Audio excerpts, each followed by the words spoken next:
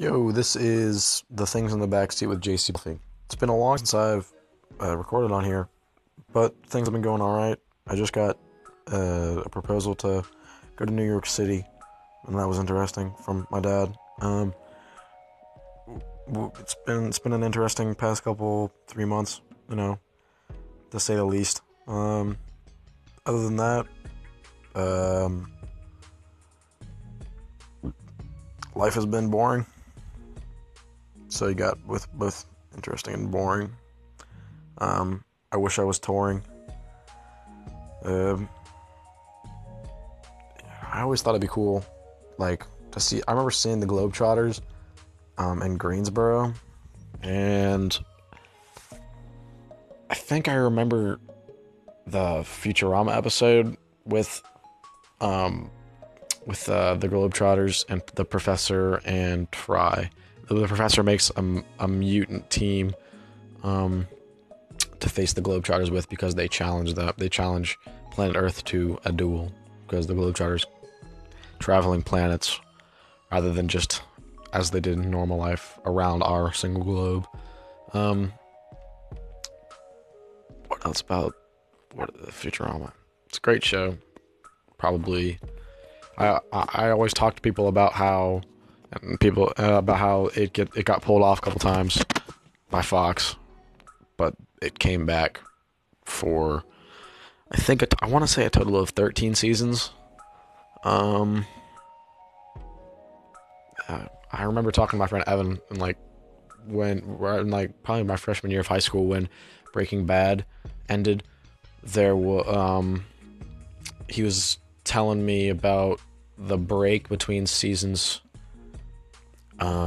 I can't remember if it was 4 or 5 or 5 and 6, but a break between the seasons that was such a cliffhanger that it just kind of was like you expected them to return in the next season pretty much like on the same schedule as the other seasons had been. Season 1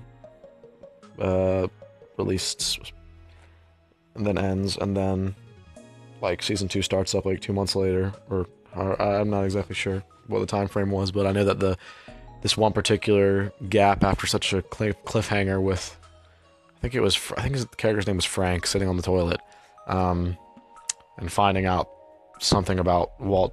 He finds the WW, which is, well, no, he finds the Heisenberg logo or something, and then he connects it to Walter White somehow, in some document in the bathroom, and then season ends. But then there's a gap of almost a year or so before the next season started up, and I guess after such a cliffhanger, the fans were kind of let down in anticipation, but no, they finished that show out with a bang, literally.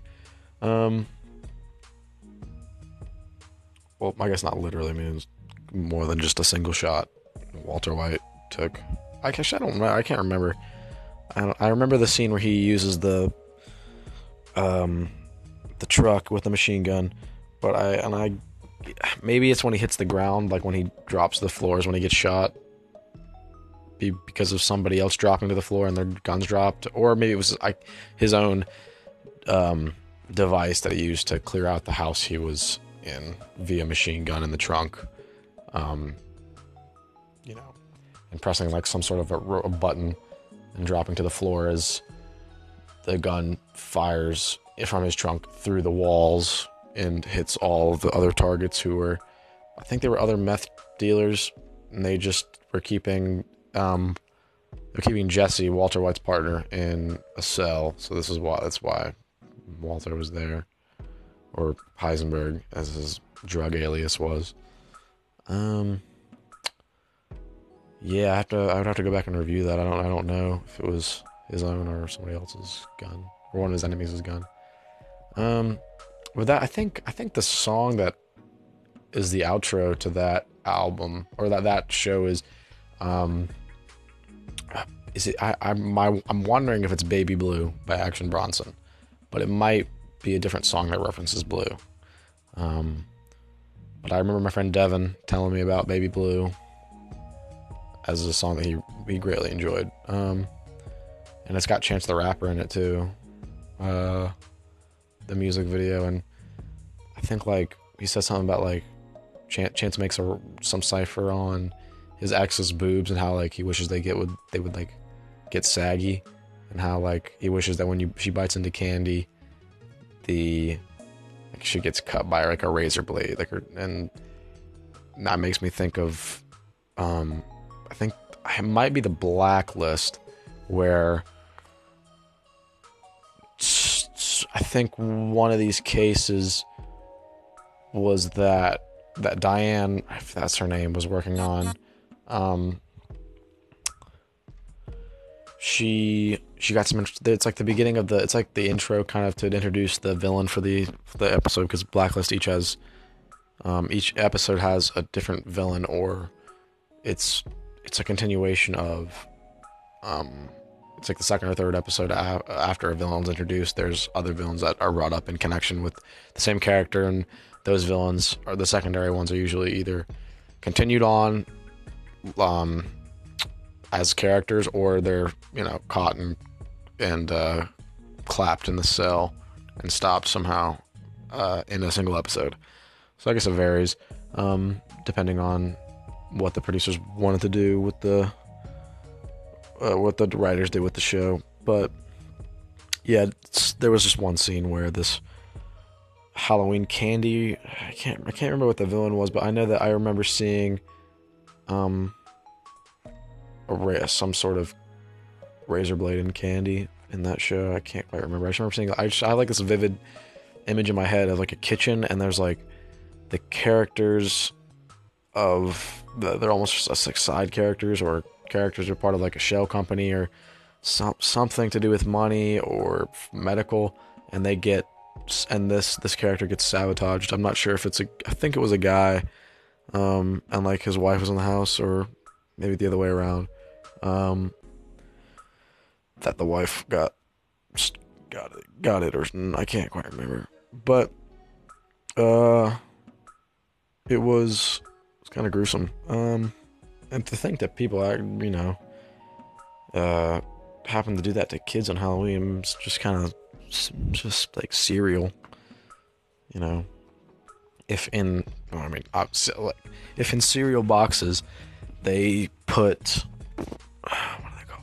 Like sea urchins, like instead of toys, you just reach in to grab your toy sea urchin, or let's say they advertise toy sea urchins, and then you wrap your hand in the box to grab for it without really searching, and you get pricked by a real sea urchin. And then, like in the movie, it's a Disney movie, it's about like penguins that surf, and there's like a penguin from the Arctic that comes down to Hawaii, and he's surfing, and I think that he meets like like Big Sur, I think was the penguin's name that was famous at the time for surfing, who ends up dying or something. And then they did like some ice surfing in the Arctic, and so he gets brought back with some people come to the Arctic, like not people, some other like Hawaiian penguins or something, go to the Arctic and recruit him essentially, and just wanted to perform in a competition. And then he's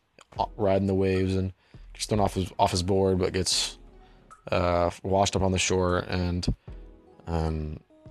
there's the prickles of a sea urchin, and he was it makes the character gets poisoned and is passed out, and then they just piss all over his leg to reduce pain when he wakes up. So and when it's the character who actually ends up being Big Sur beforehand. It's just that when the penguin from the Arctic first meets this character, he's kind of, Big Sur has changed. Big Sur has he's gotten a little bit fatter. He's got different, he's still got the famous hair or whatever. They were like penguins, sort of like they might have been eyebrows almost on penguins, kind of odd. and that's what he identifies him by later on in the movie, as well as the guy's surfing ability. Big Sir's, he's gained some weight, but he can still shred the gnar.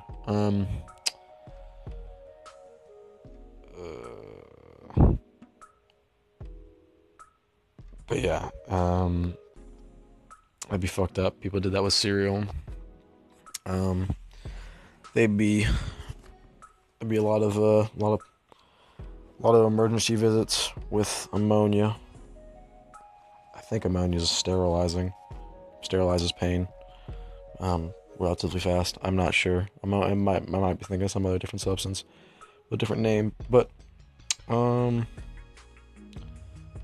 and I guess to kind of wrap this episode up, I feel like the fact that I haven't been on here in a while is alright. I haven't really ever listened to other people's podcasts on here. I've gotten some replies, so if anybody does hear this and wants to send me a message reply, I have a question for you to answer. If you could live anywhere but had to live with somebody anywhere, who would it be and why? And what primarily would y'all probably be doing for entertainment, for work, for relaxation, for stress, determination, whatever, let me know. And this has been The Things in the Backseat with JC Belfie, signing off.